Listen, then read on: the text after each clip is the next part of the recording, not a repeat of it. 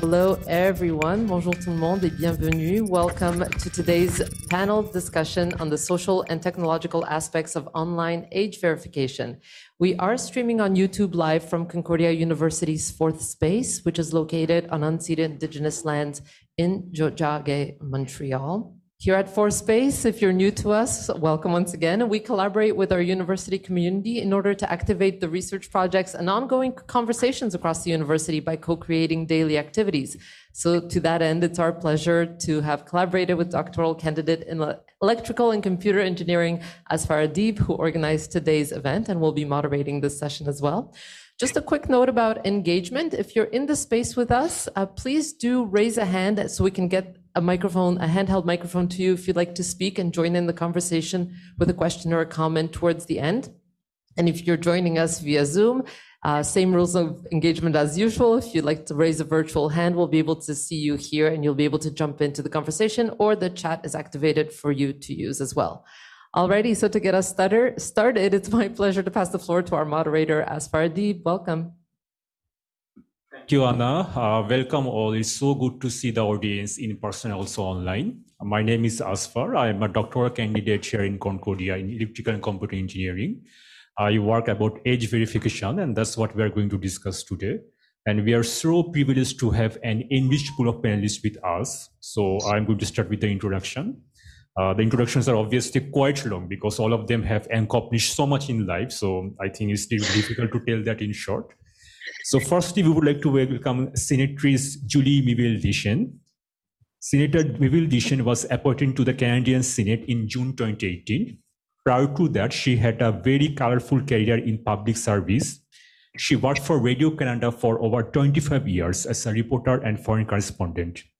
In 2007, she became the first woman ombudsman for Radio Canada, which is a remarkable achievement. In 2011, she was named chair of the Quebec government's Conseil du Statut de la Femme. Since her appointment in the Senate, Senator Miville-Deschênes has been actively promoting certain legislations to protect women kids all over across Canada. We can mention about Bill S211, which is a bill against forced labor and child labor in supply chains. And importantly, Bill S210, which would record the implementation of age verification to protect minors from exposure to online pornography. I assume we are going to talk more about that today. Along with this, Senator Miville-Deschênes is also Vice Chair of the Standing Senate Committee on Transport and Communication. She is also the co-chair of the All-Party Parliamentary Group to End Modern Slavery and Human Trafficking. Welcome, Senator. Our next panelist is MP Arnold Wiersen. Mr. Wiersen was elected as member of the House of Commons from Peace River Westlock in Alberta in 2015. As a member of the official opposition, Mr. Wiersen has been passionate about protecting the rights of rural families, farms, industries in Alberta and all across Canada. He has been an active member in several parliamentary caucuses dealing with key issues. Particularly in March 2016, he introduced motion M47, which instructed the Health Committee in the House of Commons to examine the public health effects caused by the easy online accessibility of violent and degrading sexually explicit material, impacting children, women, and men. On December 2016, this motion was unanimously adopted by the House of Commons. In 2018, Mr. Wiersen launched the All-Party Parliamentary Group to End Modern Slavery and Human Trafficking, and he is serving as one of its 4 co-chairs. In May 2021, Mr. Wiersen introduced the Stopping Internet Sexual Exploitation Act, or in abbreviation SIAC, which requires the verification of the age and consent of every person portrayed in the pornography material made for a commercial purpose prior to its creation and any distribution. Mr. Wiersen was also involved in the mining study carried out very recently by the Standing Committee on Ethics in the House of Commons, and he has been strongly advocating to implement all the 40 recommendations placed by that committee. In overall, Mr. Wiersen has been continuously working across party lines, uniting all parliamentarians from all ends to raise awareness about the severe harm of pornography and companies that profit of exploitation and abuse. Welcome, Mr. Wiersen. Okay. So we are very delighted to have Senator Miville-Deschênes and Mr. Wiersen in person with us, and we are more delighted to have 2 more experts joining us online from the United States. So we have Dr. Nima Karimian. Dr. Nima Karimian is currently an assistant professor at the Department of Computer Science and Electrical Engineering at West Virginia University. Before joining there, he was an assistant professor in the computer engineering department at San Jose University in the United States. Dr. Karimian obtained his PhD in electrical and computer engineering at the University of Connecticut in 2018.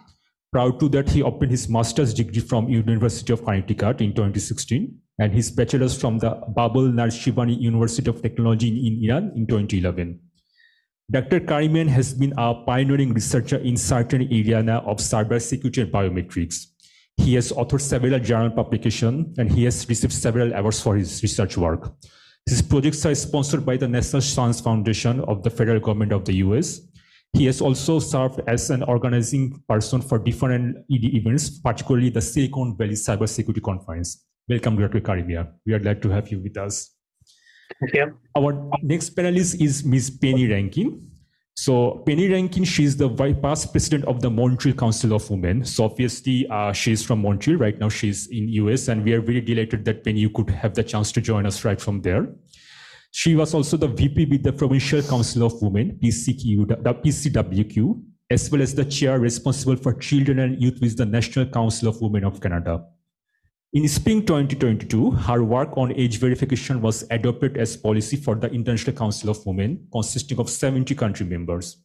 In 2020, she co-founded Canadians for Action, an informal collective of NGOs and professionals from across Canada, dedicated to raise awareness and advocating for legislation directed at protecting children from online abuse and exploitation. She also sits on the Sexual Exploitation Working Group of the Canadian Council of Churches, and she serves as their spokesperson on human trafficking. Prior to this, Penny started her colorful career path in the United Kingdom, where she completed her studies in early childhood education.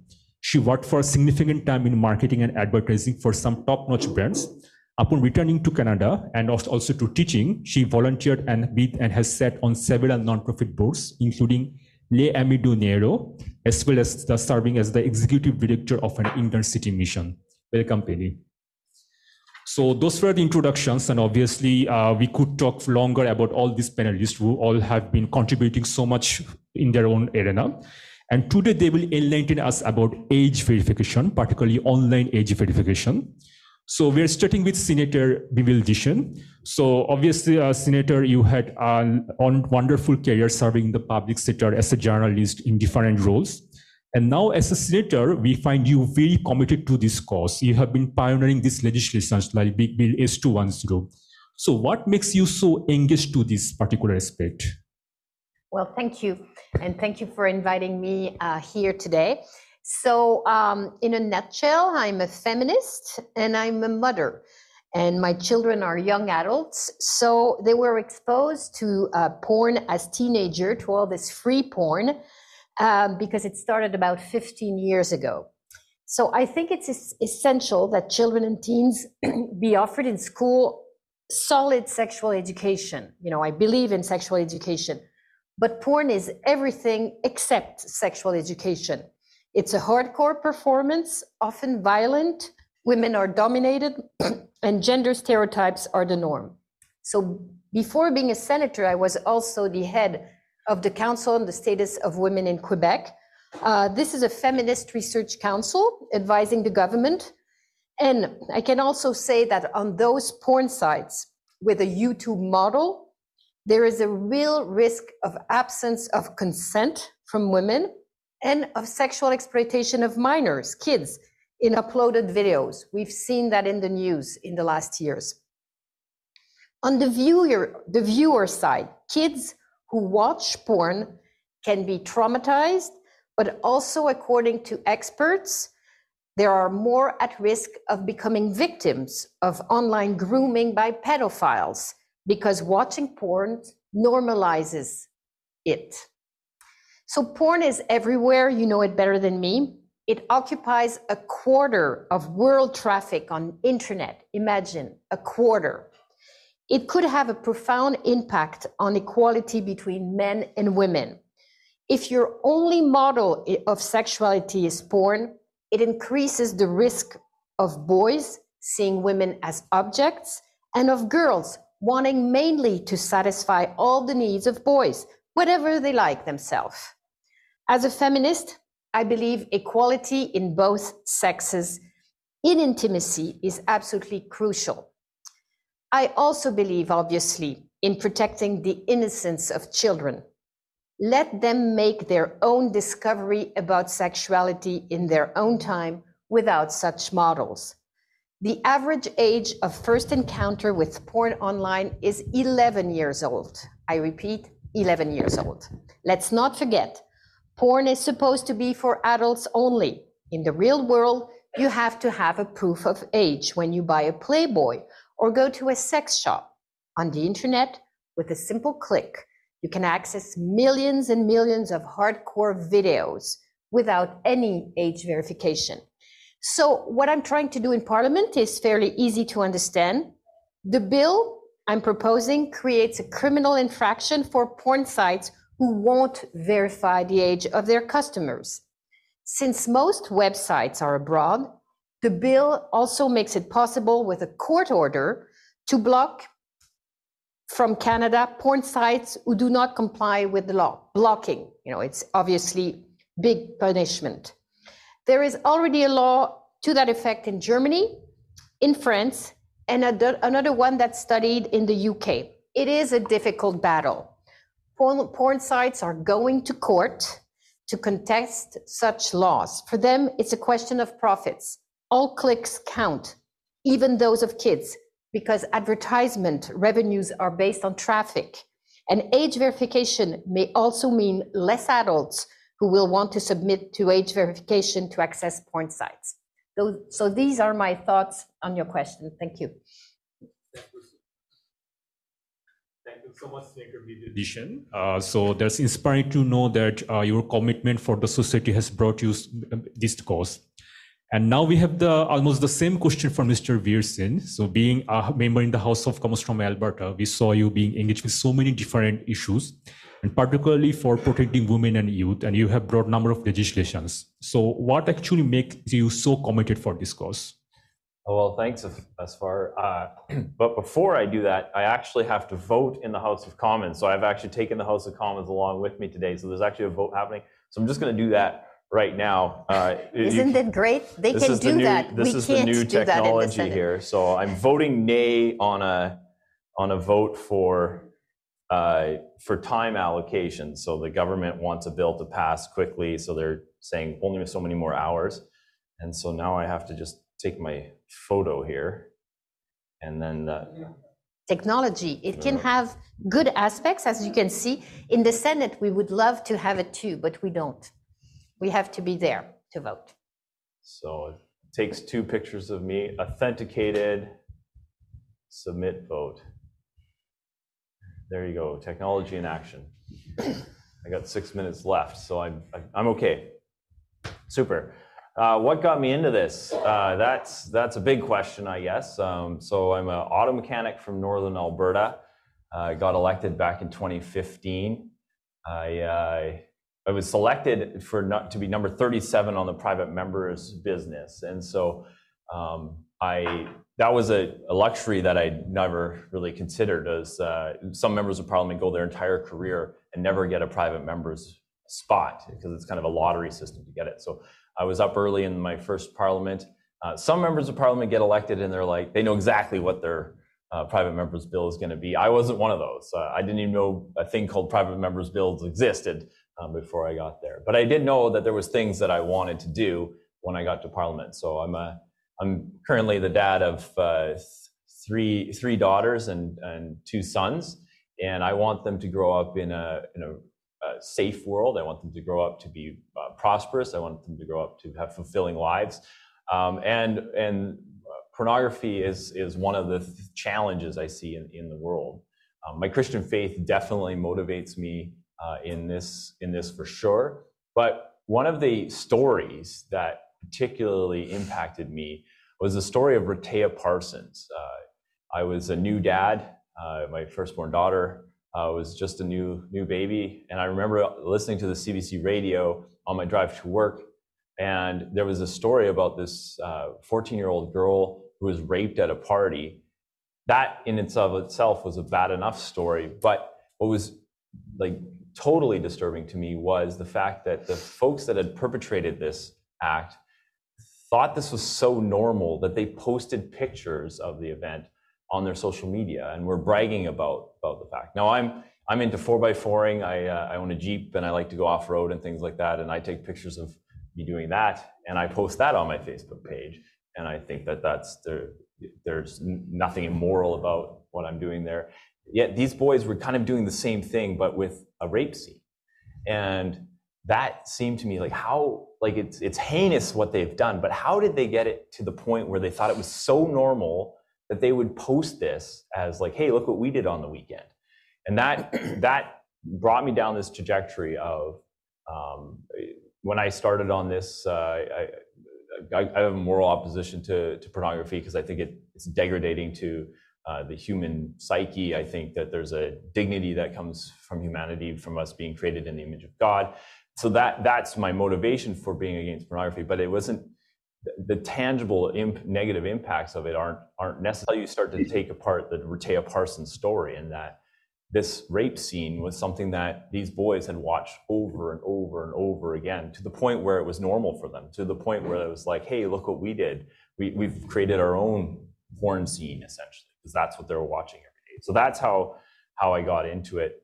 Rehtaeh Parsons, 3 years after that incident happened to her, she committed suicide. And so the work that I do is kind of, I want to always recognize her as, and hope that the legacy that we can build around her name is one that tackles this issue and makes us live in a society where all of humanity is valued, and that this isn't a men versus women issue. This is a dignity of humanity issue, and that's really what motivates me. I've really tackled it from the age verification side, from this side of the screen, the viewer side of the screen, as Senator Maville-Deschênes' bill is doing. But it's turned out there's a lot of more political appetite to work on it from the other side of the screen, and so I've introduced the CEASE Act, and that would mandate companies that are producing porn to maintain records of the verification of the age of the people that are portrayed in these videos. So both their age and consent must be verified in documentation. It's not the case now. It's we don't verify all. No, it would basically reverse the onus for the police. So currently, if there's a case, the police have to prove that she's underage. They have to prove that she didn't consent to the images being up. This would flip it around, and the police can show up and just say, "Where's your documentation?" If you don't have documentation, you're in violation of the criminal code. So that's kind of that's where we've kind of gone with it. Those are kind of my motivations for it. I think we need to ask is what right do porn companies have to our kids? They don't have any right. And we should make sure that our kids are protected online. So thanks us for putting this together. And so that's really enlightening for us. And now we can go to the next question to Dr. Karimian, which is from a technological perspective. So obviously by now we all understand the crucial need of having age verification for the betterness of kids and youth. And Dr. Karimian, you have been a pioneering researcher working on these technologies. So me personally, being an engineering student, me and others, we have been following your work a lot. And I guess just now we saw a very good example, thanks to MP Viersen. He voted in the House of Commons using digital identity. So I guess he was using his passport and his facial recognition. So those are the technologies we have, and that's what you actually work on, Dr. Karimian. So what are your thoughts about the technological feasibility? Are we ready to have age verification enabled? Because it's a sensitive technology, and can we foresee some good technologies coming up soon? All right, so first of all, thanks for having me. My pleasure to be here to talk about the technology aspect of point of view. So let's start off why we do need age verification, how we can, use technology to use age verification. Perhaps you heard about some technologies such as a face recognition system, fingerprint, and face recognition system is the most dominant technology. It's been used for many applications. But overall, if I'm going to categorize in terms of the biometrics, so It could be categorized in terms of the physiological signal, biological, in terms of the behavioral. So the behavior is like the way we type the keyboard, the way we type in the iPhone or any phone that you have, or the way we walk. So those are kind of the behavior where people start using that because it provides some continuous authentication. We can continuously monitor who is the person, who is a legitimate person trying to access the system. But also we're looking at the other aspect is the physiological signal, which are face recognition system. So the face recognition system has been used for many, many years. There are a lot of research has been done in order to improve the performance, improve the accuracy. And however, when it comes to continuous authentication, let's say an example of that. Let's say you're trying to avoid your kids' access to certain website, pornography website, where they can capture the person, the family who are age above the minor, and they can log into the system. But how we can ensure continuously monitor the same user using the phone, where we can access the system, right? So face recognition system, which is not going to provide that capability for us, even though it's being used for face verification. We can use a face recognition system to identify whether your age group, either under 13, you're minor or above that. So it's doable, but it is not going to be used for continuously monitoring the same user or going to access at a website. So how we can prevent that, how we can incorporate that is better to use the continuous authentication system where we can continuously monitor the same user. So what are the continuous biometric modality which has been used? One of them is behavioral biometric. Let's say your preference app or your heart signal. So you can fool your heart signal and you can easily measure continuously and verify yourself through the website. And that provides not only identification, but also it provides continuous authentication, whether the same user can access the website. But however, you have to see what are the technologies available. So is the continuous authentication using the heart signals available on the phone? Perhaps no, but it is available on your smartphone, let's say Apple Watch. So when you combine them with face recognition system, so not only we're providing the user, we can verify the age of the user, but also we can verify that is the same user which is agreed on the open of the access to the system. It's the same users, contacting the phone. And so, but however, looking at the technology, let's say, I think I heard about in news 2 weeks ago, Youth is a technology using the face recognition system to identify age. But the question is, if the system are robust or the system are fair enough or robust against all the type of the age, in terms of the demographic, in terms of ethnicity, we have to see whether the system are robust or not, because we're looking at the database available right now to investigate whether the face recognition is enough to identify the user through the age verification. There's not that much database. So there's not that much database that we can evaluate. Hey, with a different ethnicity, different genders, we can identify the age of the users.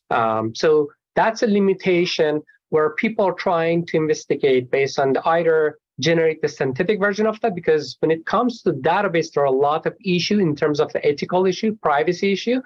So we're trying to synthesize the data on the different age and fit them to the system, let's say AI system, to identify of the age verification.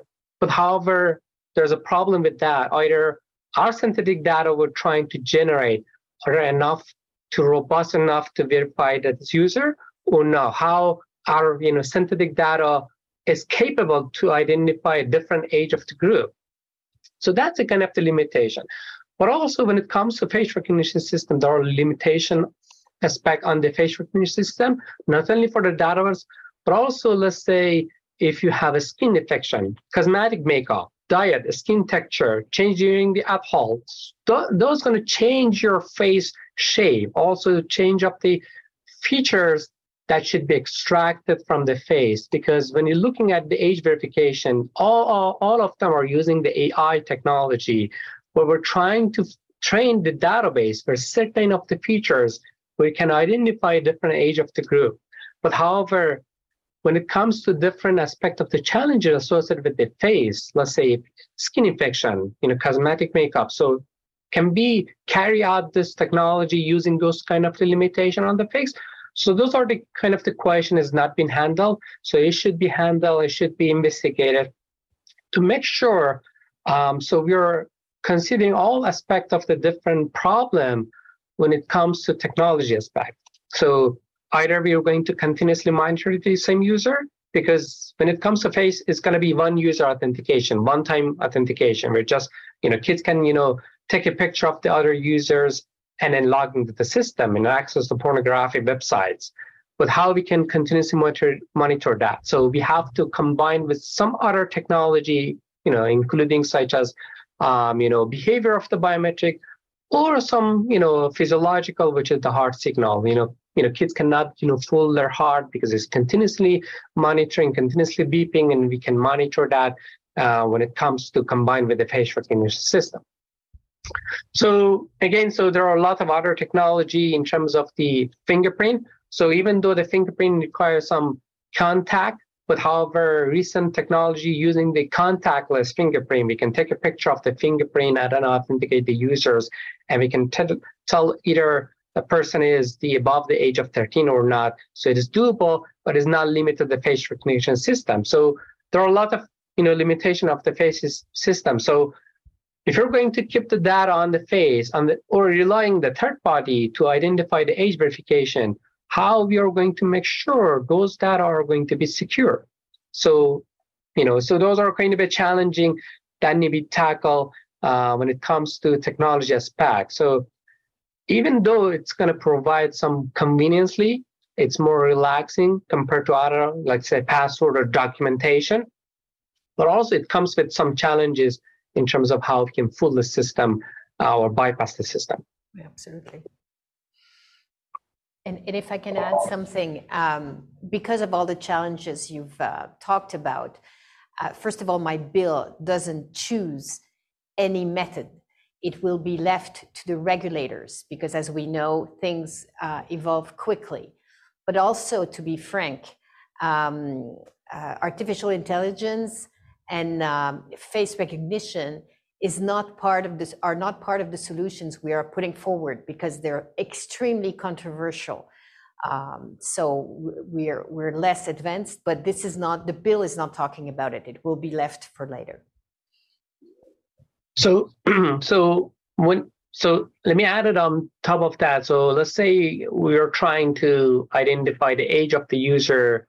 There are a couple of in terms of the category in the documentation, or governmental ID, or the user by themselves are going to provide the age of that. So how we are going to ensure those are trustable? Yes, I don't want to overtake. I will. Yeah. Well, that's the whole challenge. In my bill, I have an article saying that it has to be safe, it has to protect confidentiality. So once a bill is passed, generally there's about a year where experts, governments, and stakeholders are talking. And obviously, to make sure the technology is approved, it will probably be a third party and not the porn sites who will have, there are third parties, specialized age verifiers, who will be hired by porn sites or will work with porn sites, but they will be independent, and they will have to show that their method is not invasive in terms of privacy. That's a great example. So since I'm working in the cybersecurity, me added on top of that kind of the problem that might be faced when it comes to third party, but also not the pornography, it might be the third party. So there are a couple of the attacks that can be integrated when there's a couple of the third party involving on the not only for age verification but also identity. So that could be manipulated by adversaries. or adversary can manipulate the documentation that are in the database on the third party. So those are quite a bit challenging when it comes to cybersecurity type of attack on those, because they can manipulate, let's say if the person are providing some documentation in terms of the birth certificate, where indicating the age of that users. But however, those documentation, if the adversary could access to that, they can manipulate that. And then from there, there's no any actual age verification where we can trust on that we can rely on that. So again, that's a good example where the third party could be, investigate or try to access those documentation, verify in behalf of other person. But however, there are a lot of challenges are associated with that need to be tackled, need to be addressed in the futures. Really quickly, Germany is doing it. Yes. They've approved some methods. It's working. It can be done. I just want us to be optimistic about it. And I will leave you ask your next question. Absolutely. Thank you, Dr. Karimian. It's pretty exciting to know about these latest technologies, and thanks to Senator Mabel Deschênes for adding those points, because we really need to have this conversation. We do have challenges technically or in other aspects, but we need to see how we can overcome those. So far we have talked about legislations, law, technology, but at the core of all this, what we have is our society, the people for whom we are making these laws, we are bringing these technologies. And about that, we assume Penny Rankin can really enlighten us. She has been a lifelong advocate, particularly about women's rights. So Penny, how do you find this issue, which is like sort of more recent? Maybe this is popping up for last 1 decade or so. But since you have been working with women's rights all around your life, so how do you look at this and how we can actually address this challenge? Thank you, Asfar, for inviting me, and especially with such an extraordinary panel. It's wonderful. Before I tell you how I actually feel, I think I too would like to talk about how I evolved into this particular subject.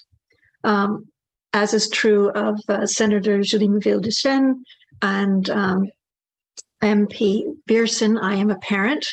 Admittedly, my children are themselves old enough to be parents at this point, and I'm a feminist. My own introduction to this particular issue evolved out of looking at the treatment of children living in refugee camps, mostly in Africa, but also in the Middle East and Asia. And my concern at the time and my focus at the time were traditional, in that I was looking at issues around housing, access to education, healthcare, family reunification, and issues like that. But it didn't take long before the issue of human trafficking, really meets you face to face when you're looking at situations, children living in these camps. And as I followed that thread, I then moved to looking at the human trafficking happening here in Canada. It wasn't all that big a leap to look into your own backyard. What was shocking to me at the time was, being a Montrealer, that in my own backyard there was this monolith called MindGeek, the home of Pornhub, and I had no idea. I was not aware really even of online harms. And, it may sound a bit pathetic at this point in time, but concerns or conversations that were going on through the early 90s and into the early 2000s were conversations that really tended to focus more on children being online as just more screen time, an extension of the conversations you had about TV viewing. What was it doing to their eyes? Why weren't they outside exercising and things like that? It was a very narrow view.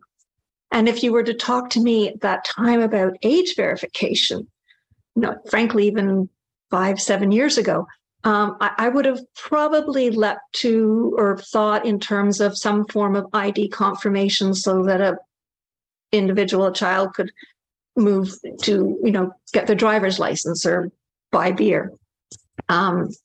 Admittedly, today the public is much more digitally engaged, but that ignorance that I experienced is still happening today. There are many, many parents and communities who just really resist, seemingly even to knowing about this. As to how I feel, and that was your direct question, what dominates is frustration, but I'm also hopeful.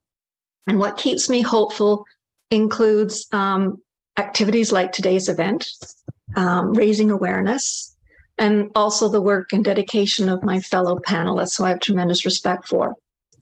In terms of my own endeavors, the policy that was put forward by the National Council of Women of Canada that I drafted, it was adopted late last spring by the International Council. And this issue that we're talking about, although the focus legislatively in this conversation is on what's happening in Canada, that this is an international issue. There's no way we're going to tackle it unless there is awareness and advocacy and action and legislation going on literally in every single country around the globe. Incidentally, the policy that was adopted did focus on exposure to pornography, but also the other harms, much the same as what MP Arnold Viersen was talking about in terms of how children and sextortion and things like that are happening. That particular policy was seconded by the National Council of Women of Great Britain. And they, like the National Council of Canada, have been active in advocating for protection legislation in the UK. And the UK itself is, of course, quite a few steps ahead of us, the French Council as well.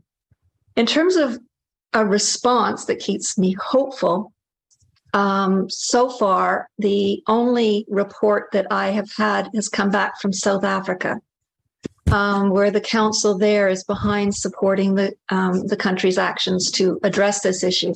And they, not unlike what Senator Julie Meulles-Deschênes just mentioned, are also looking into some of the things that are happening in Germany.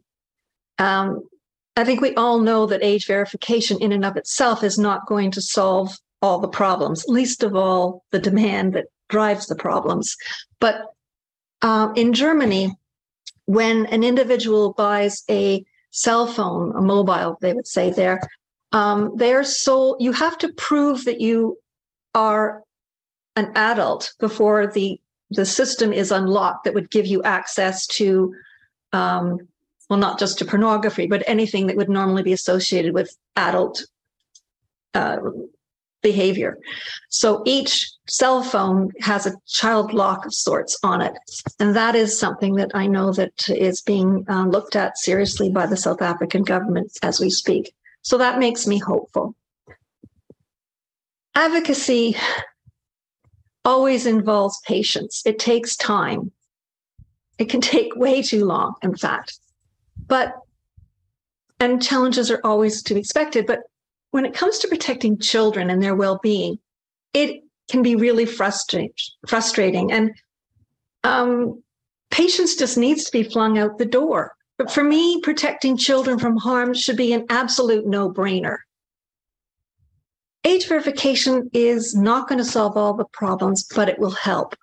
And it is frustrating to me that things cannot move more swiftly through our process. I mean, I have respect for the parliamentary process, but having attended some of the meetings online where both our Canadian guests' bills have been brought forward, listening to some of the testimony can be really upsetting in that it doesn't seem that anyone is seeking to prioritize children themselves. One of the other elements, of course, is ignorance. I've already alluded to my own in the past, and that is an issue. Politically and even in the social sphere, it doesn't really get that much traction, and I understand that. I mean, there's a lot of issues out there that we need to work on, whether we're talking, when you're focusing on children, whether you're talking about clean water, access to healthcare, education, housing, homelessness, suicide prevention. Basically, until we prioritize the well-being of children, none of these concerns, whether we're talking about child poverty or protection online, none of these harms will be dealt with successfully until we prioritize children's rights, which is one of the reasons that complementary or to one side of the work that I'm doing is pushing for Canada to not only meet its obligations in terms of the Convention on the Rights of the Child, but also to put into place a commission who's dedicated to children's rights, independent, and whatever the issue that the impact of it will, or the trajectory of any bill that's going through the House will always be looked at also through the lens of how it affects children today and the children of the future. We pretend that is what we do, but it's not actually what happens. If it was true, then how can it be that Canada ranks 25th out of 41 countries in terms of the overall well-being of children? And we have terrible statistics, not exclusively in relation to, for example, Indigenous children, but we have a lot. So I'm frustrated by the procedural issues. I'm exceedingly, and the National Council itself engaged with the government, asking them why were we having to wait, having had protecting children online tied up in the whole conversation around hate speech. I have an understanding why the complexities of dealing with hate speech online, but that has nothing to do with protecting children. There's no valid reason not to have separated it out and just move forward on this one issue. So in a nutshell, and I hope I'm not taking up too much time, too few people know that children have exactly the same rights as everyone else, but we rarely prioritize them. And with that, is there any questions or anything? I'm open. Thank you. Thank you so much, Penny. It's really inspiring to know about the other examples in other countries and where you're also playing a nice role to develop some global standard. So our next question is about the challenges. We already have touched a bit about different challenges, and maybe we can start with the bigger picture. So we are developing technologies, we are having laws, legislations. These are all for the kids. And as Penny was rightly saying, that we need to be concerned about the real protection of the kids. We are, unfortunately, right now, Canada is not in a very good ranking. So coming to that point, maybe we can have things restricted. We can put the laws and legislation, we can have technology. But kids are curious. Kids or youth, they will always look for different options unless they are not provided the right education and scope. So we can start this part with Penny again. If you can just share some highlights that how we can help to have the right education. Because blocking may be only one part of the solution, blocking or restriction, but we need to make sure that there are sufficient educational resources. So can you just talk a bit on that? Sorry, I'm just unmuting myself. Right. So I don't believe that any comprehensive education program for children and youth will be adopted and supported unless parents and society in general are themselves much more aware of the issues. So what we're really talking about there is investment in digital media literacy, teaching healthy digital citizenship, and obviously online safety digital skills. I think this is going on in schools today. I mean, I know this is going on in schools today, but parents, family, and the general public need a lot more support in this area. And specifically around sex education, we cannot, I mean, Pornhub actually, Senator Julie would pick this up on this one as well. They actually had their own site, which they honorably felt that they were supporting society by having this site that was, all dedicated to healthy sex education. There is absolutely no way that I want to hand over education around, and to use an important word that I heard Arnold use, dignity. These are this is not something that we should hand over to the adult entertainment industry, nor even to the broader entertainment industry. This has to come from in the context of public health and in an education framework. And to me, you'd be delicate about how you frame these things, but it's because I don't want to come across as being moralistic or anything like that. It's about relationship and respect, not only for each other, but for yourself as well. I mean, ideally, any kind of programming like that would be, universal or nationwide. But in Canada, that gets tricky due to health and education being provincial responsibilities. And whatever we do going forward, I think it behooves us to definitely, absolutely include youth and youth today into the conversation on how to best develop such a program. There are 8 million Canadian citizens who happen to be children and youth living in Canada. And yesterday, most people don't know this probably, but yesterday was National Child Day, World Children's Day, I think it's called internationally. And what I'm going back to sort of my last points before is that each child has equal rights, exactly the same rights as any adult. And this includes the right to protection of harm and a decent education. We need to engage not only with parents and teaching staff and hockey coaches and anyone who's engaging with children and with the children themselves. Children have a legal right to good advice. They have a legal right to comprehensive, age-appropriate education on sex, because that's the only way that they can have a healthy, happy relationships in the future. And as Senator Julie pointed out, if we fail, or we continue actually to fail, because we are failing, I mean, that's the point. We're failing now. We're failing our children now, as evidenced by stories such as the one that sadly has been repeated more than once, multiple times worldwide, where a young girl or boy has been raped, and it's been shared multiple times, which means multiple times that the victim is themselves re-victimized. Anyway, we're failing our kids, and we need to do something about it. And that programming, whatever form it takes, definitely has to begin even in preschool. That doesn't mean that you have to sit down with, 2, 3, and 4-year-olds and talk about, the sexual act or intercourse or things like that. But you do start by talking to them about, private being private. Always remember your body belongs to you. I'm reading this from something that came out of the UK, that no means no. And also being able to talk about any secrets that upset you and to speak up to someone that can help.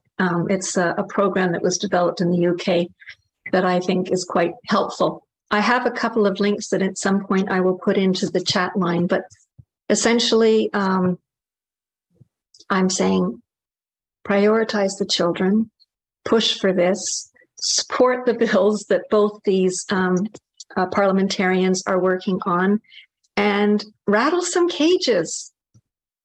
We need to rattle some cages. It's very frustrating that that this issue is not being prioritized. And I compliment the work of all the experts around the table. My job is to raise awareness and push for action. And I am proud of that the International Council is taking this on. They carry weight. They have consultative status with the UN and with the International Labor Organization, with UNICEF, with UNESCO. So I mean, there's lots of opportunity there to rattle cages. And I just one last point before I go, and that is our end, is that it was only in 2021, right? This is how the world doesn't prioritize children.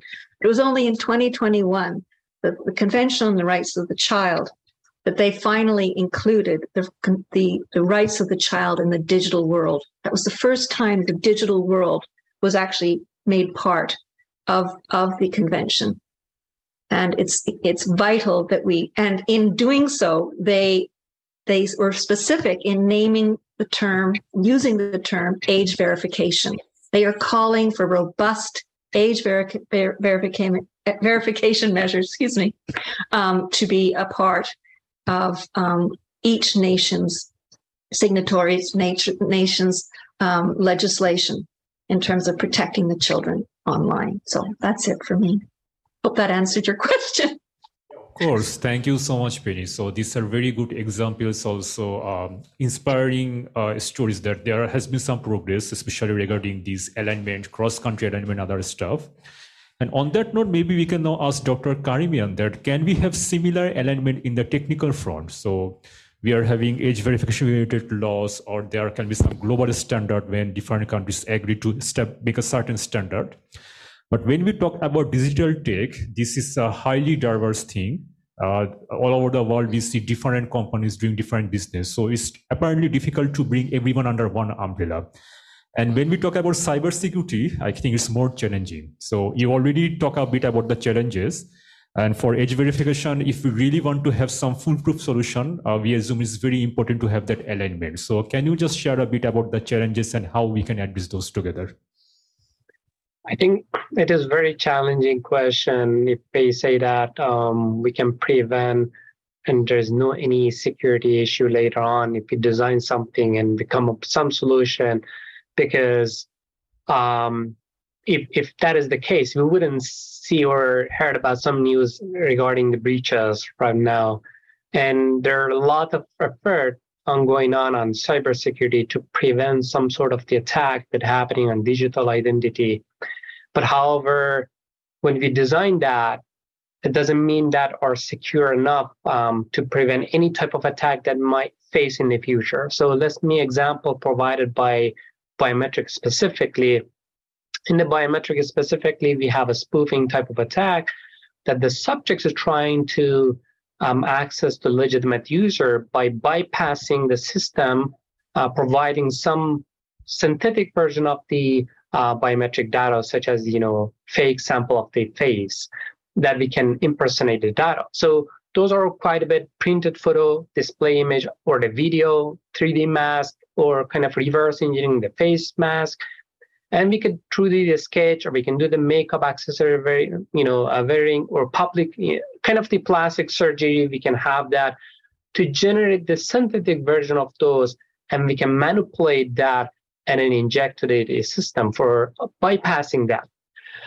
So in terms of the category of the type of attack that can be applied to the face recognition system, again, on the photo attack, we can print that and then we can provide it in the camera. But however, this is a very simple one, and that's been introduced perhaps 6 years ago.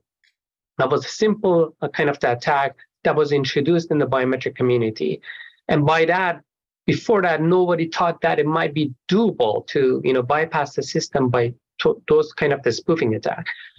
Then they come up with some countermeasure to avoid those kind of the scenario. They can look at the depths of the features on the pixel, and it can prevent that. Later on, they come up with some video user reply attack. They provide the video so they can not identify them. The system could not identify legitimate user versus the adversary trying to access the system. And then after that, 3D mask attack has been introduced, where you can create the 3D mask of the face of the user and bypass the system. And then now we can see the deepfake, where in advance of the AI, we can create a deepfake of the video. We can create that and then bypass the system. And this is the very tremendous type of attack that has been introduced by developing the AI. So even though AI going to help to provide a better accuracy, better identity on the biometric technology, but also it's going to provide the flexibility and advanced advanced technology to adversary to generate the deepfake of the sample of that.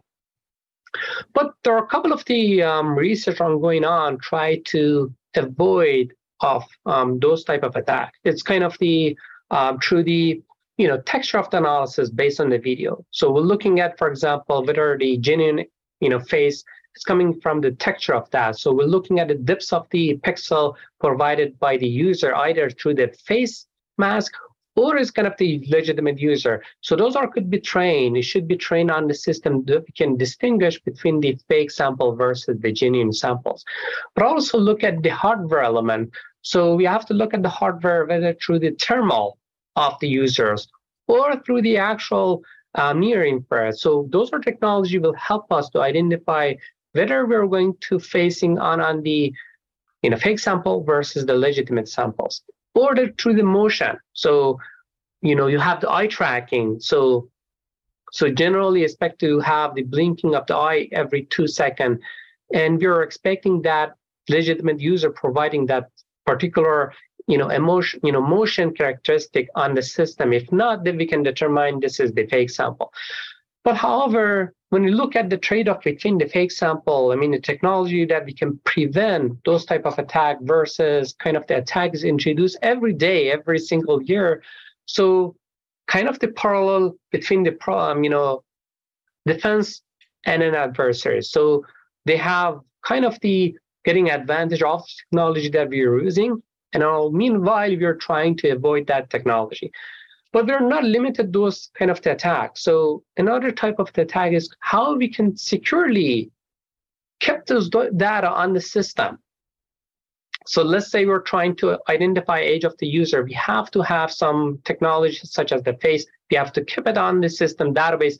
Later on, we're going to compare whether the same user, let's say minor trying to log in the system, we're going to compare with the database and try to identify that users. But when we're going to keep the data, we have to make sure those are securely, securely embedded on the system. Otherwise, if the adversary could, break the system, they can not only identify the user legitimate, but also they can provide, kind of introduce this privacy risk. And in privacy, that means if they could access that information, they can identify whether you have the health, what is your health status. We can see that right now, there are many technology using the face to generate the entire of the body of the person and then tell you whether you have diabetes or not, whether you have the heart disease or not. And if the adversary could access those information, it's going to break your information about health status, and they can sell it to the insurance company. And insurance company either is going to bump your insurance rate or is not going to provide the insurance health coverage. So we have to securely keep that information on the database. Nobody can break that. It's very hard, but also it's very important to keep our information security.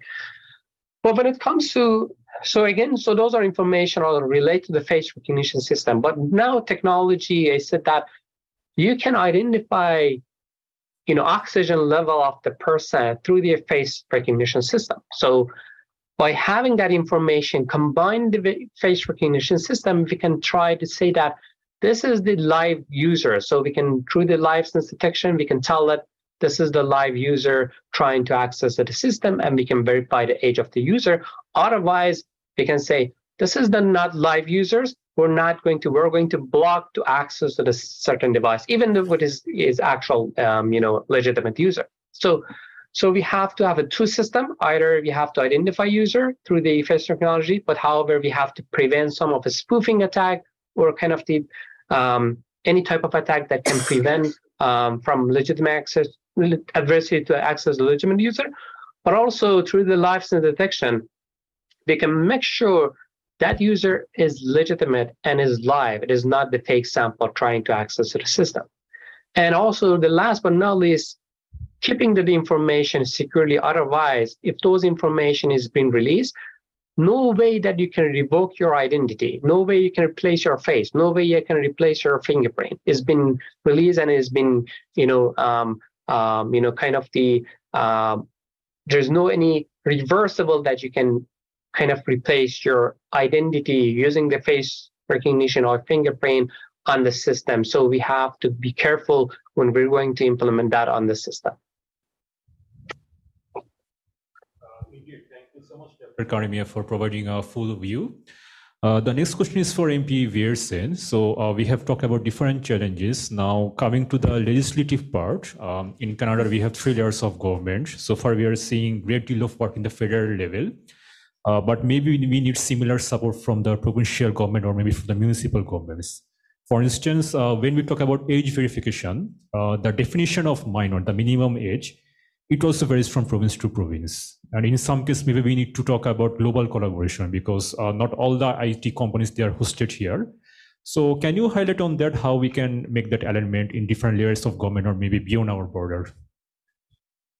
Yeah, so generally what's the political landscape looking like for passing some of these things? Now it's interesting, my initial motion on having the government do a study on the impacts of pornography, that I managed to pass it through the House of Commons unanimously.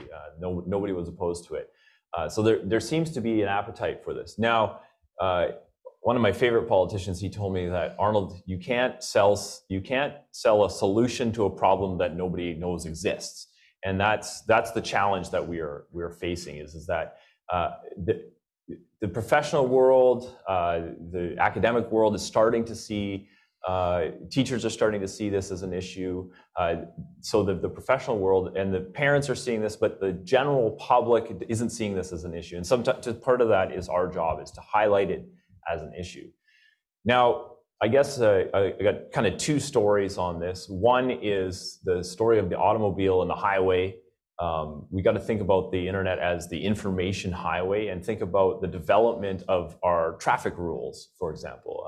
When the first guy built his first car, he just went out and drove it on the road along with the horse and buggy, and things went awry.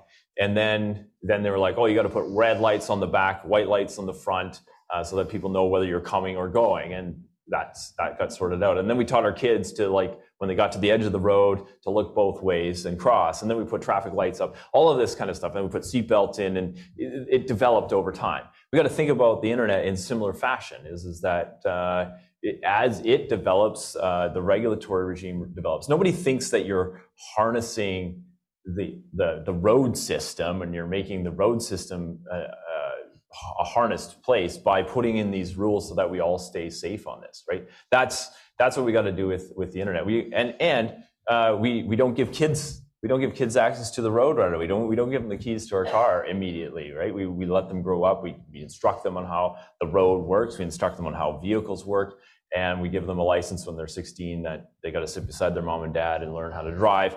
And then when they're 18 or 21, they can drive a big rig, right? These are all the things we deal with on the road. We got to work on that when it comes to the internet as well. We got to ease people into it. The whole idea in Germany around the licensing or the checking off your cell phone that you're of age and you get access to other parts of the internet. That seems like an appropriate way of managing it. The other part of it is particularly the age verification around pornography use or just pornography use in general, is to just think about cigarette use, for example. Back in 1968, it was something like 80% of Canadians were using tobacco products. Today, it's down to 13%. Through regulatory measures, we have managed to make smoking a totally normal thing to now, if I meet a random smoker, might have just met that person a minute ago and I find out that they smoke. If I make fun of them for smoking, that is not a problem. It's not, smoking is such a social pariah in our culture that we can make fun of total strangers for smoking. That is something that it's a culture change. It's something that we as a culture work on, and so a lot of it is like, yes, the legislative stuff. I think it follows. It pushes culture, but then it also follows culture, and so all of these things is you go where you can go.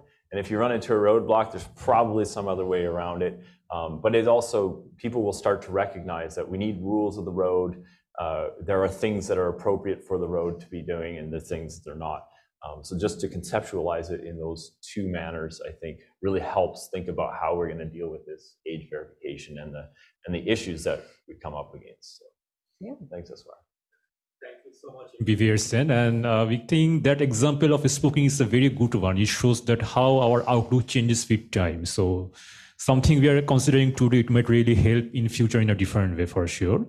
And on that note, now we are asking again Senator Melville Deschen about the legislative part. So you are almost there to pass the bill S210. Congratulations for that. In the Senate. In the Senate. Because it has to go through the House of Commons afterwards. It's not... Exactly. So that's the question is about, that in the House of Commons, there is also, we know about the online harm bill, which federal government is working about. And maybe these two can complement each other, or they can be work in a broader context.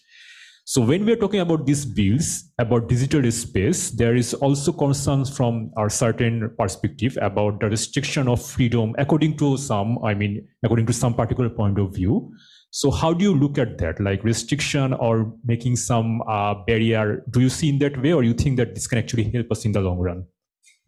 So if you permit me, I will just answer before to Penny Renkin. Thank you for being there. And she did ask questions about why is it so long.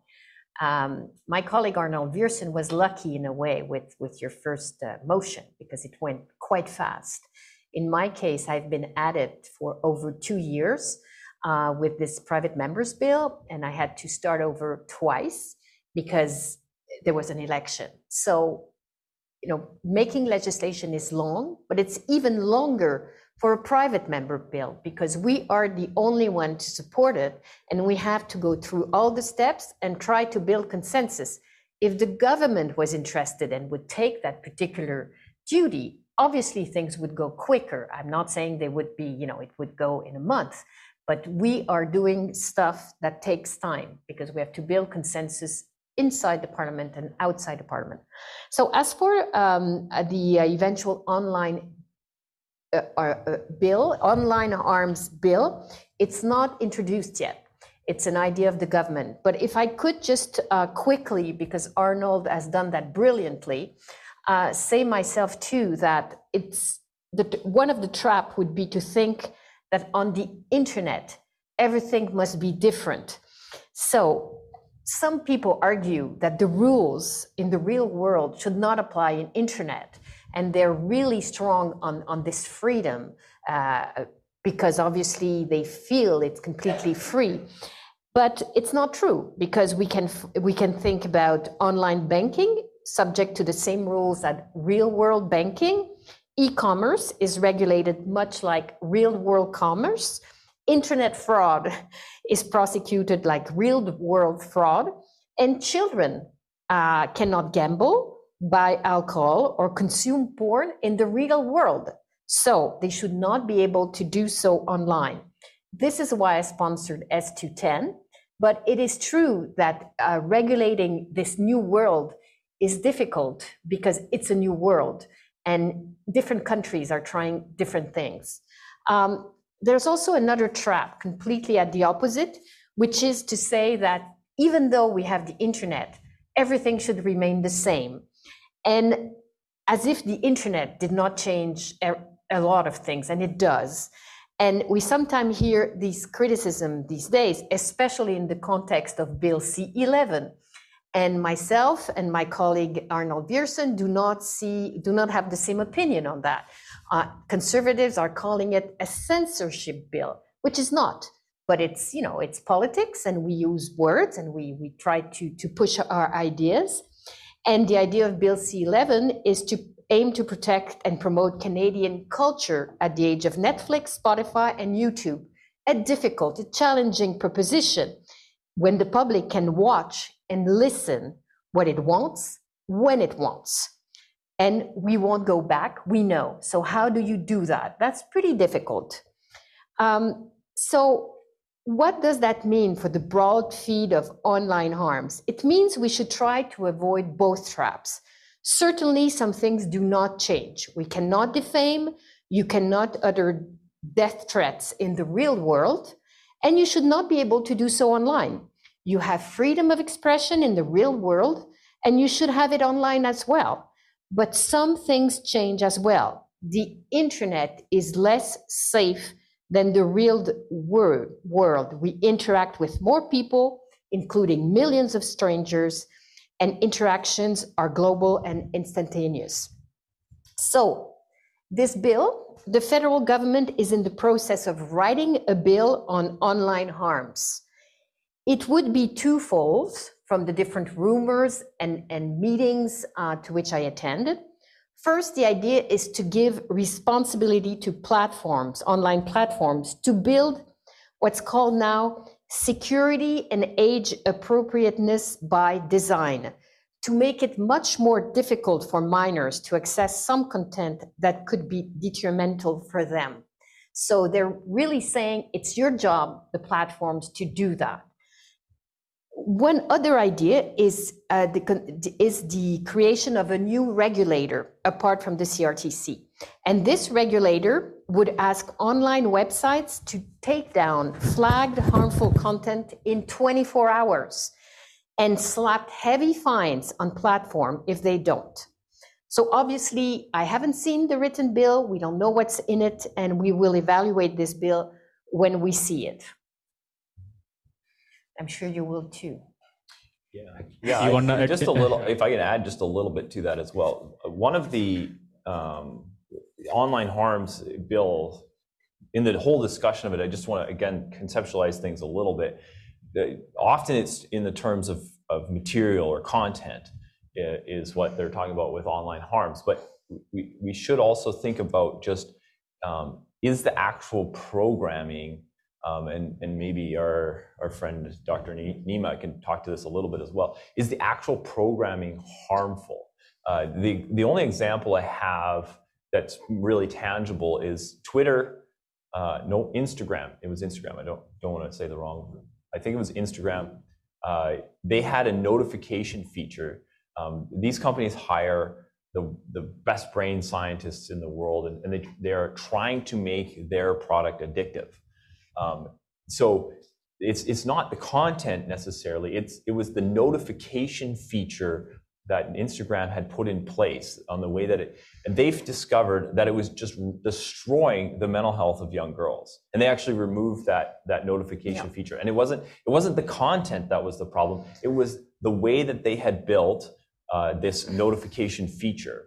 It's a good example. So it's so sometimes we think about it in terms of material or content, but sometimes it's actually just the build of the actual application that is harmful. It's the difference between is a drug just straight up harmful, or does it have like a good use somewhere, and it's the context of that use. It's a kind of a clunky analogy, but I'm getting some nodding of heads here, so I'm explaining it reasonably well. I'm confident. You do, and also it's interesting to know that we're talking about age verification and facial recognition, but we were talking to Google, and they were telling us they have so many ways of knowing if it's an underage, a minor who's on the platform. Looking at their habits in terms of consumption, they can do all kinds of things to try to avoid having minors on such and such programs. So they have the tools, they just have to use it. Yeah, it always scares me a little bit is that I transfer from multiple devices during the day, and the device always seems to say, hello, Arnold, when I show up, right? Like it's regardless of... they know a lot. Yeah. Too much. So let me add it. So the company trying quickly to that. Maybe we will go to audience questions soon. So maybe if you can add quickly to that. And just quick added. So what company trying to make a profit for themselves. So what they do is basically they're trying to identify users, but also look at their age as well, look at their ethnicity. Based on their system will be optimized when they're sending some advertisement. So they don't want to provide advertisement on the regular age. So they're trying to target who are you, what is your favorite of the stuff when logging the system, and based on your age, they're going to advertise and send it to you. And technically, what they figure out with the system is just looking at. So when you agree on their app, so they're asking, hey, we're going to access your voice, we're going to access your camera, we're going to access your contact number, which is not necessarily to be part of that, but trying to make a profit based on that information. So to make that program more compatible, more efficient in terms of the costly at their end, not at the user end. Thank you, Dr. Karagian, for adding that point. So we have around 15 minutes left of our scheduled time. So maybe we can take some questions from the audience. We can start with those who are present in person, and those who are joining us online, you are highly welcome to put your questions on the chat. So firstly, from the in-person audience, anyone has any question for our panelists? So we are having an open conversation, and you're highly welcome to share your opinion, your thoughts, or any question for us. Yeah. Hi, thanks so much everyone for speaking today. We talked a lot about implementing age verification technology for users and like how that would restrict access for minors. But my question is like, what is the connection then to the exploitative content and the lack of consent? Like, how does this type of legislation pose to resolve those issues? I'll be brief. There would be two different legislation. I'm taking it from the point of view of viewers, but knowing very well that when children look at porn, it can normalize pornography for them, and they can be victim of pedophiles. So this is the link for exploitation. But on the other side, what's on the porn sites is a different matter. This has been more in the public eyes because of the New York Times investigation. We had flagged, Arnold Wierson in particular, had flagged it quite a few times before to the government. But in this case, you need more regulation for the platforms in the way they're doing business. I'm just asking the platform to verify age, but there's also all kinds of other things that are, mind you, completely illegal. You can't show sexual exploitation of kids on the internet. That's illegal. You can't show pictures of women who have not consented.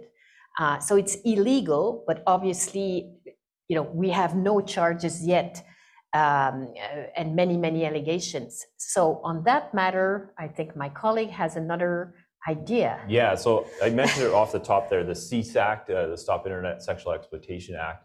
I've been putting that one forward. This is my second parliament I've put it in. Again, it takes time. But yeah, like Senator said already, illegal content includes underage content and non-consensual. The trouble is that the volume of illegal content is astronomical, and the police are seem to be immobilized into like, which cases do we take on? And so the extreme prepubescent, like infant pornography is the ones that they go after. The pubescent images, they strictly don't have the resources to tackle. This bill would just make it would flip the onus from the police having to prove the age and the consent of the individual depicted to the companies would have to prove that. That would make their life a lot easier. And if you go to the police and say, hey, my image is up there and I never consented to this, the police can show up and say, okay, where's the documentation showing that this video, the people depicted in this video are consenting to this? The bill also allows for folks to revoke their consent. So you may have at one point in your life consented to your image being up, and today you don't want it up anymore. You can say, hey, I want to take that down. And that the police could show up and say, hey, this person, here's the documentation showing that that person no longer consents. Please take these videos down. And so that's the hope, is that that would clean up the act of some of these organizations who are basically just saying like, hey, we don't know, we just put up stuff, right? This would make a link between folks depicted in the videos and folks that are hosting the videos, and say, hey, you must maintain the documentation. One of the challenges, if I may interject, is that, I mean, obviously there are concerns in terms of enforcement, but so much of the activity that goes on in terms of cyber sex abuse of children. The children themselves are not necessarily in Canada. In fact, the vast majority of them tend to be in either the Philippines or Cambodia when you're talking about cyber sex abuse. And then you come into huge issues in terms of jurisdictions. How do you prosecute when the victim is in one country and the perpetrator who's directing online abuse as though they're creating a little film for themselves? This is a huge problem as well. And Interpol has recognized that Canadians, Germans, and Americans are predominantly those who are most active in terms of cyber sex abuse of children in the Philippines, for example. And the reason it's the Philippines, it has to do with language, and it also has to do with the fact that there are so many, what do you call them, call centers. And there is quite an excellent network in terms of the internet in the Philippines. And traditionally, that was one of the countries, or still is, I presume, to a certain extent, a destination for those who are, for pedophiles, basically. So if I could answer quickly to Mrs. Rankin, you're absolutely right. If I can shed a little hope, I was visiting the RCMP center in the suburbs of Ottawa, where they're trying to find those abuses on the internet. And was told that there's quite a lot of collaboration between police forces around the world. And even the RCMP was posting one of their agent in Southeast Asia. I think it was the Philippines, but I'm not absolutely sure, because what you're talking about is exactly that. So no, it's not perfect. Yes, you're right about extraterritoriality. It's a real challenge. That's why on my bill in particular, for my bill in particular on age verification, we had to find a path to be able to go to those international porn sites. And the path is you can block the website in Canada, because we have internet service provider who can just pull the plug if a court tells them to do it. So even though this company is abroad, you can have some control by, in the end, blocking the website. And if many countries do it, at the end, those websites who are obviously do not want to comply because it means losing money, could well decide that to survive, they will comply. But it takes a critical mass of countries doing the same thing. Which is why I have exactly the same element in the policy that went to the ICW, so encouraging countries to also put into place similar points in terms of pulling the plug. I just want to share one little piece of information that might shock you. In 2019, Pornhub issued their annual report, and one of the things they were celebrating was that they said that were you to begin watching online pornography, not all of it necessarily non-consensual or with children, but just think of the product, and you started in 1859, I think it was, and you wanted to watch 24 hours a day, 7 days a week, and you never wanted to watch the same film over again, you would still be watching in 2019. The sheer volume of what we're talking about is just mind-boggling. I mean, I can't grasp that, but it's in their annual report, and you can look at it, and this is what we're up against. This is huge. And police forces, Interpol, RCMP, Americans, everybody around the world really needs to get behind this. And it's tough work. I've spent time talking also with the RCMP. They have to recycle people in and out of that department because of trauma. Yep. This is really, really hard stuff, particularly since they are focusing on young children. And we're talking about newborns sometimes. This is really ugly. And anyway, so there you go. That's what I found in my backyard when I first started looking at human trafficking. And that's why today I continue the work that I'm doing. Thanks.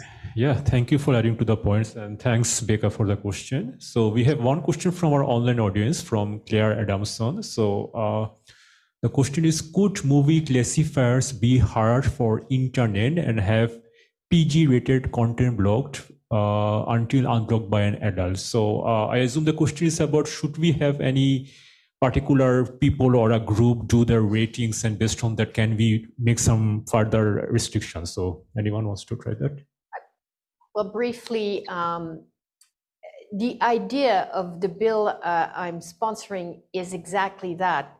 You know, if a child wants to go on the porn site, they would be blocked until age verifier have ensured that this citizen, this person, is over 18. And generally, the only information that the porn site would get is that this particular person is over 18. They would not get their name or any of their information. That's the way it works.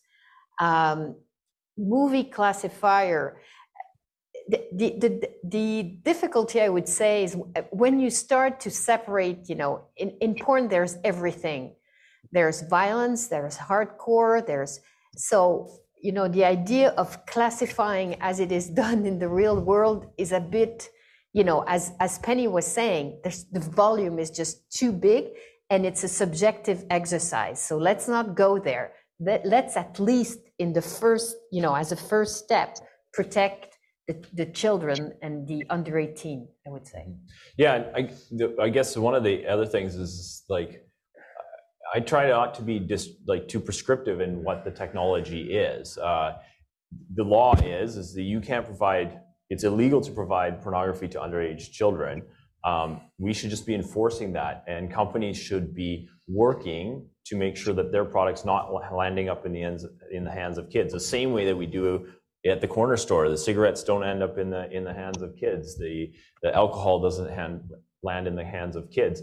And companies that are not monitoring that and are selling booze to underage kids or selling cigarettes to underage kids, they are penalized for that. And it's like complaint based. Like some mom says, "Hey, this guy sold my kid cigarettes."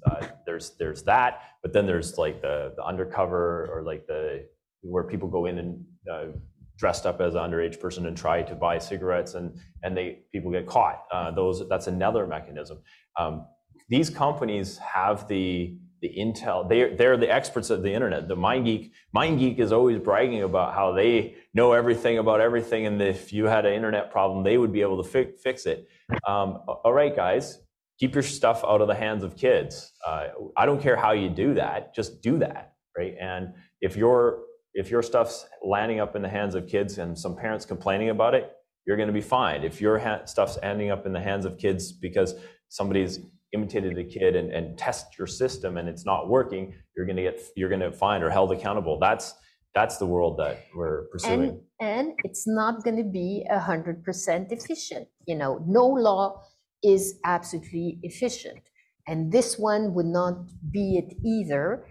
In the sense that any child or any, I would say, teen could use a VPN to hide where their place of living, and so they would not be caught by age verification. So that happens, but it's not because the system can be circumvented that you don't establish laws. Laws are there to, first of all, there's a signal that it's illegal, and then for most children who don't have a VPN, who stumble on porn by chance sometimes, it would make a difference. Yeah, I think what we all get from here is that it's important to start first. So we have to start from somewhere. So we have one more question, and yeah, we also have a couple of minutes left. So sure, yeah. Okay. Yes, Saskia. Yeah, great. Thank you so much. I guess my question is surrounding putting the onus on companies like MindGeek to perform age verification. If we can agree that MindGeek perpetuates harm against minors and that the collection of biometric data is also incredibly sensitive and can create harm, how are we positioning this idea that then MindGeek is responsible for creating these mechanisms firstly, and secondly, I don't think that this, comparison to, for example, smoking is a perfect one-to-one mapping, because in this example, the Philip Morris Corporation is not, being responsible for ensuring that minors don't consume tobacco. Exactly. But in that case, it's obviously a big concern, and you're absolutely right. Porn sites would not do age verification, never. They would have to hire and pay for a third-party independent companies whose specialty is age verification. And this company would have to be approved, because when you say we don't care how it's done, yes, we do. We care because we don't want this information to be in the hands of Pornhub or MindGeek. So obviously it's a little bit of bureaucracy, but the third-party companies would have to be approved by the government. So they would have to be above, they would have to respect privacy, to do that with minimal intervention. There would be all criteria to respect. This is the way it's working in Germany, and it's working.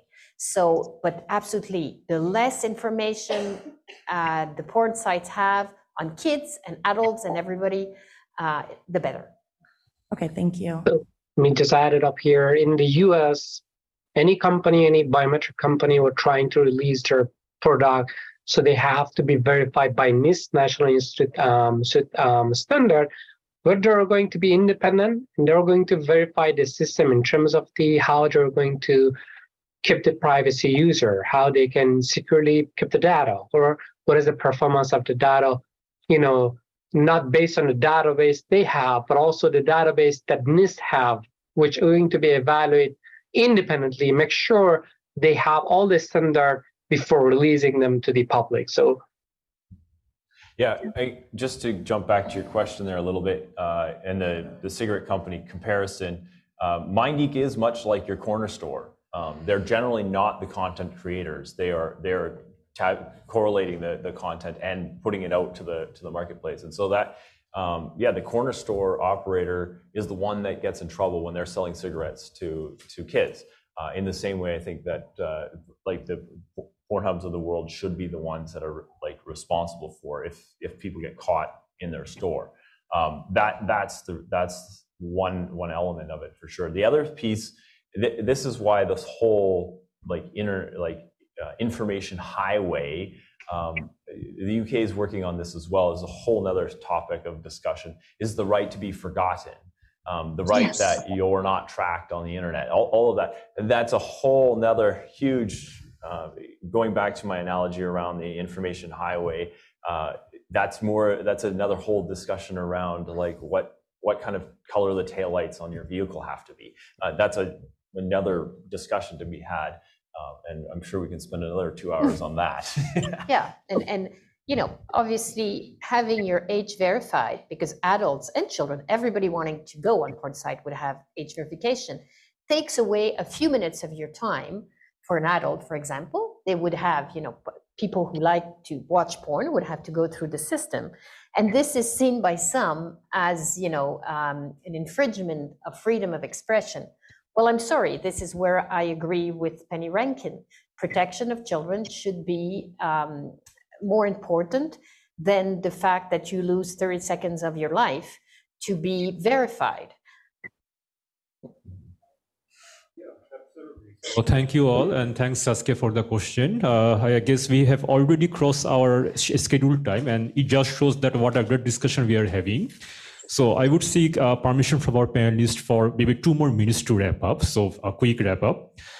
So it's been a lovely discussion. And before we go to the final takeaway message, I am just mentioning a couple of facts. So we have talked a lot about MindGeek, the company which is popularly known as Pornhub. So as a matter of fact, this company was founded by two Concordia graduates 20 years back. But there's one part of the story, and that's something I should say ancient story.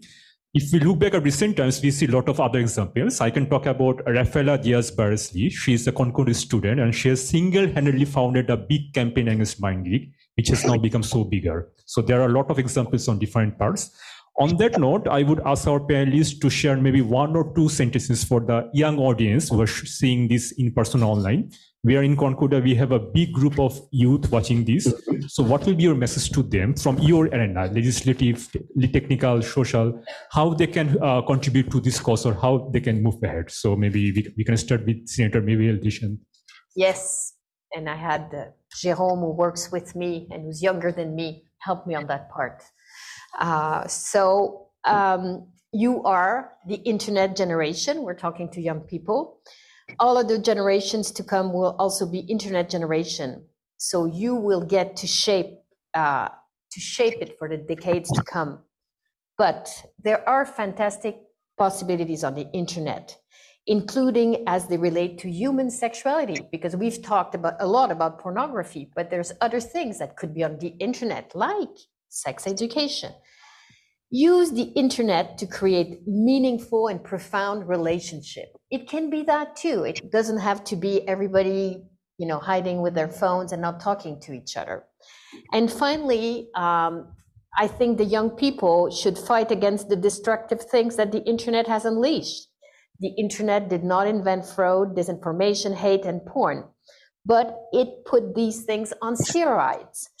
We, the old generation, I speak for myself, I'm 63, are trying to do something, but it is your generation that ultimately will have to determine how this extraordinary platform will contribute or not to the future of society. Thank you so much, Senator MP Wiersen, any final message? Yeah, I guess just like, hey, thanks for being here. Thanks for participating. This kind of thing, we've got to identify the problem. We've got to make the public aware of the problem and that there are solutions available. So speak up, speak out, meet with your members of parliament, meet with your senators. Hold we need you. Hold an event in a community that you're a part of, for me, a lot of that is like your church community, get them engaged on this.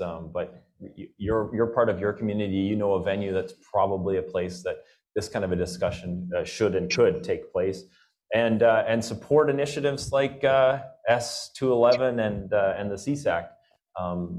Highlight that, write to your local paper or post the stuff that we have. And you can reach out to my office and we can put you on an email list we send out an email about once a week or once a month, as to this initiatives that Senator Julie and I are working on. Follow the all-party parliamentary group to fight human trafficking and modern-day slavery and see what they're up to. So those are some fairly tangible things. Because if we don't have you, if we don't have the civil society, we cannot progress. On my bill, I know that about 80% of parents in the UK want age verification. We don't have such a poll here. We have many people interested, but the pressure that the civil society can exert is very, very important for us. That's why we need to have conversations more. So Dr. Karamian and Penny, any last message, maybe briefly in a minute, please? Yeah. Well, I would just say that I fully support what has been shared with us already from Arnold and Julie. But yes, you are all going to be parents yourselves if you're not already. And you probably recognize the harms much more than I did when I was raising my children, and the internet was just starting really at that point. But this is an issue. Everybody knows about child poverty and issues around healthcare, etc. We need to also raise this issue up. It has huge implications for the future. And so I appreciate that Concordia has put together this panel, and I agree, we need to talk and talk and talk about this difficult subject. and become aware of it. And also, I would invite everybody to really look at the Convention on the Rights of the Child, really have an understanding that children's rights are equal to all human rights, that kids do have a voice, and we need to listen to them. In fact, Canada would do a good job to sign on to some other conventions that put children's voices to the forefront. So that's my last comment. Thank you. Thank you for having me. Thanks, Penny. Dr. Karamia? Last 2 cents is you're the Z generation people. You're pretty much involved with the internet, actually. So even though it might be harmful, but also useful information you can capture from that.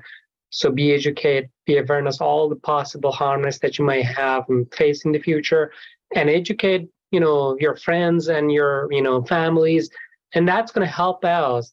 So awareness on the kind of the ethical issue, problem issue, which is raised on the, age verification, how we can prevent that in terms of any problem that when it comes to age verification, either suicide or any problem that may face an emotion health issue related to the age kids. So education, awareness, those are the key factor. And then you're the Z generation. The internet is the good resource that you can browse that and then access to those, lots of information. So again, a big thanks to our respected panelists. Can we please clap for them for enlightening us? So let's have a big clap for Senator Melville Dishon, MP Pearson, Dr. Karamian, and Penny. So thanks for a wonderful conversation.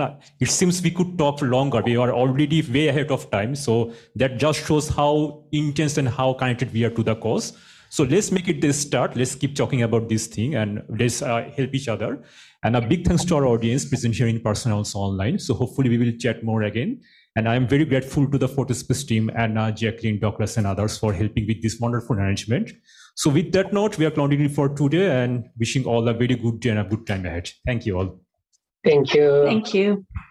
Thank you, Asfar, for putting this panel together. And folks on Zoom, we're going to close up now. Thanks so much for joining us and for your engagement in the chat. We appreciate you so much. And of course, to our panelists, have a great day. It was great to meet you in this way. Thank you so much. Take care. If you have an idea for a podcast, please let us know. You can contact us by email at info.4@concordia.ca or find us on social media at CU Fourth Space. We'd love to hear from you. The Fourth Space podcast is hosted by me, Douglas Moffat, and produced with Anna Voklovec. Editing by Chanel Lees Marshall and Maximus Delmar. And our theme music, courtesy of Supercontinent. Thanks for listening.